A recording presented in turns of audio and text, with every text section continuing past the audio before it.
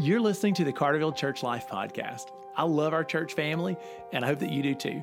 Our goal is that the episodes of this podcast would keep us connected and focused while we're scattered for our week on missions together.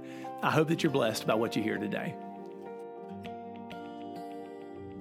Hey, welcome back to the podcast. I am so thankful that you tuned in today, and I hope that the scriptures that we read today will give you some hope and encouragement. In fact, if you find it useful, I encourage you to share it with some friends around the world, and let's all find some hope from the scripture. So today's passage is going to come from 2 Corinthians chapter 5, one of my favorite chapters in the Bible. Paul talks about our lives in Jesus as if we became brand new creations, and I just want to set the stage for this part of Paul's letter to the Corinthians.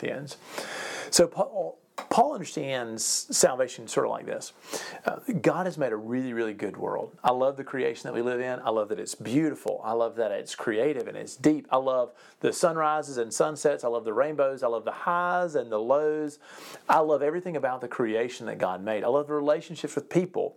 I love the creativity. I love the fun, the laughter. So God made a super good world filled with all kind of living things. But in the biblical story, the moment that humanity looked at God and rejected His governing over us and said, we want to be in charge, we don't want to stick to your boundaries or your guidelines or your character, we want to do this our way. And we rejected God's rule. We went for the tree of the knowledge of good and evil. If you know the biblical story from Genesis chapter 3, we brought corruption into God's creation. And sort of, it's almost as if everything just became off its axis. And so corruption came to God's world and creation became broken. And suddenly we now live in this wonderful place that is also tainted with natural disasters, with chaos and fear, with bigotry and greed and racism and hate and anger and sin and disease and viruses that are out of control and leukemia. And we have a situation where we live in a creation that's really good, but it's also tangled in this brokenness.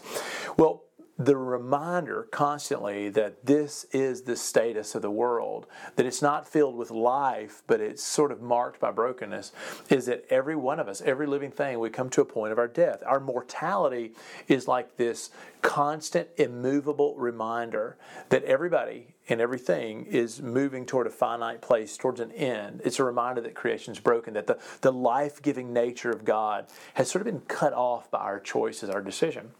Well, the good news is that when Christ came to the earth and when He died on a cross to become a sacrifice so that He could cleanse us of our sins and adopt us into God's family, we are restored to the image of Christ and therefore restored to our real humanity. We become new creations. So it's almost like when Jesus stepped out of the tomb from the resurrection, He became the first man in a new creation, one that's not going to be marked by sin and rebellion and brokenness and anger and greed and jealousy and covetousness, natural disasters and disease. Jesus walks out the first man of this brand new creation. And the call for all of us who are being adopted into God's family is that we become changed on the inside. The Bible uses the language born again. We become new creations, literally members of the new creation. We become agents who live in this wonderful creation that is broken. And we are bringing the message and the teachings and the hope of the new creation into the world in which we live. And we're waiting for the day when God gives us new heaven and new earth. Let me read 2 Corinthians chapter 5, and I want you to hear this language of new creation. So Paul is a man driven by the love of Jesus for us and the message that he understands. Let's read it. 2 Corinthians chapter 5, verse 14.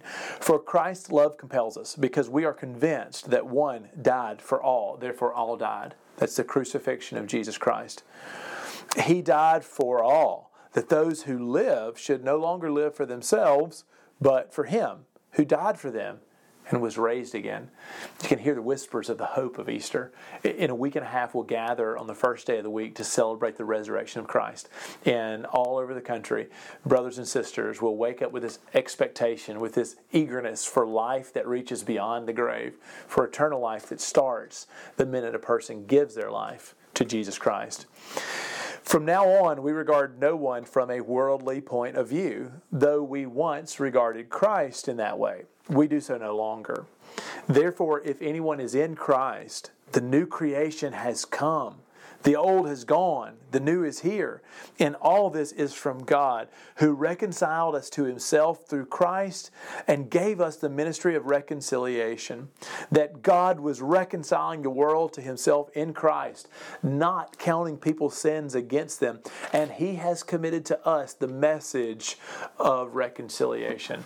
So I want you to think about this. Number one, does the love of God compel you? Are you moved by the way that God loves you in Christ?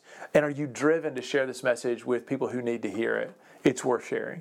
Number two, do you recognize that in Jesus Christ, truly one died for all? Like his crucifixion became a substitute for us, and he gave the greatest gift. Like he defeated death for us and gave us real life. Number three, do you realize that if you've given Jesus your life, you're adopted into his family, and you literally have become a part of the new creation? Now you're part of the solution, not the problem.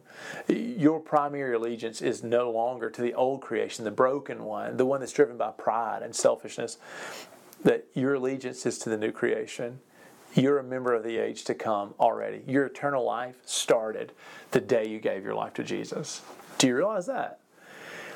And last, do you realize that God's given all of us believers the message of reconciliation? We are ambassadors for God, literally.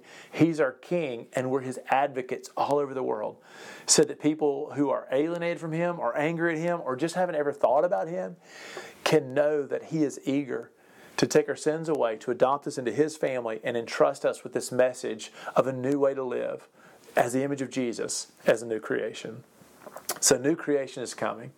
And in many ways, it's already begun in you, in me, in anybody who's given their life to Christ.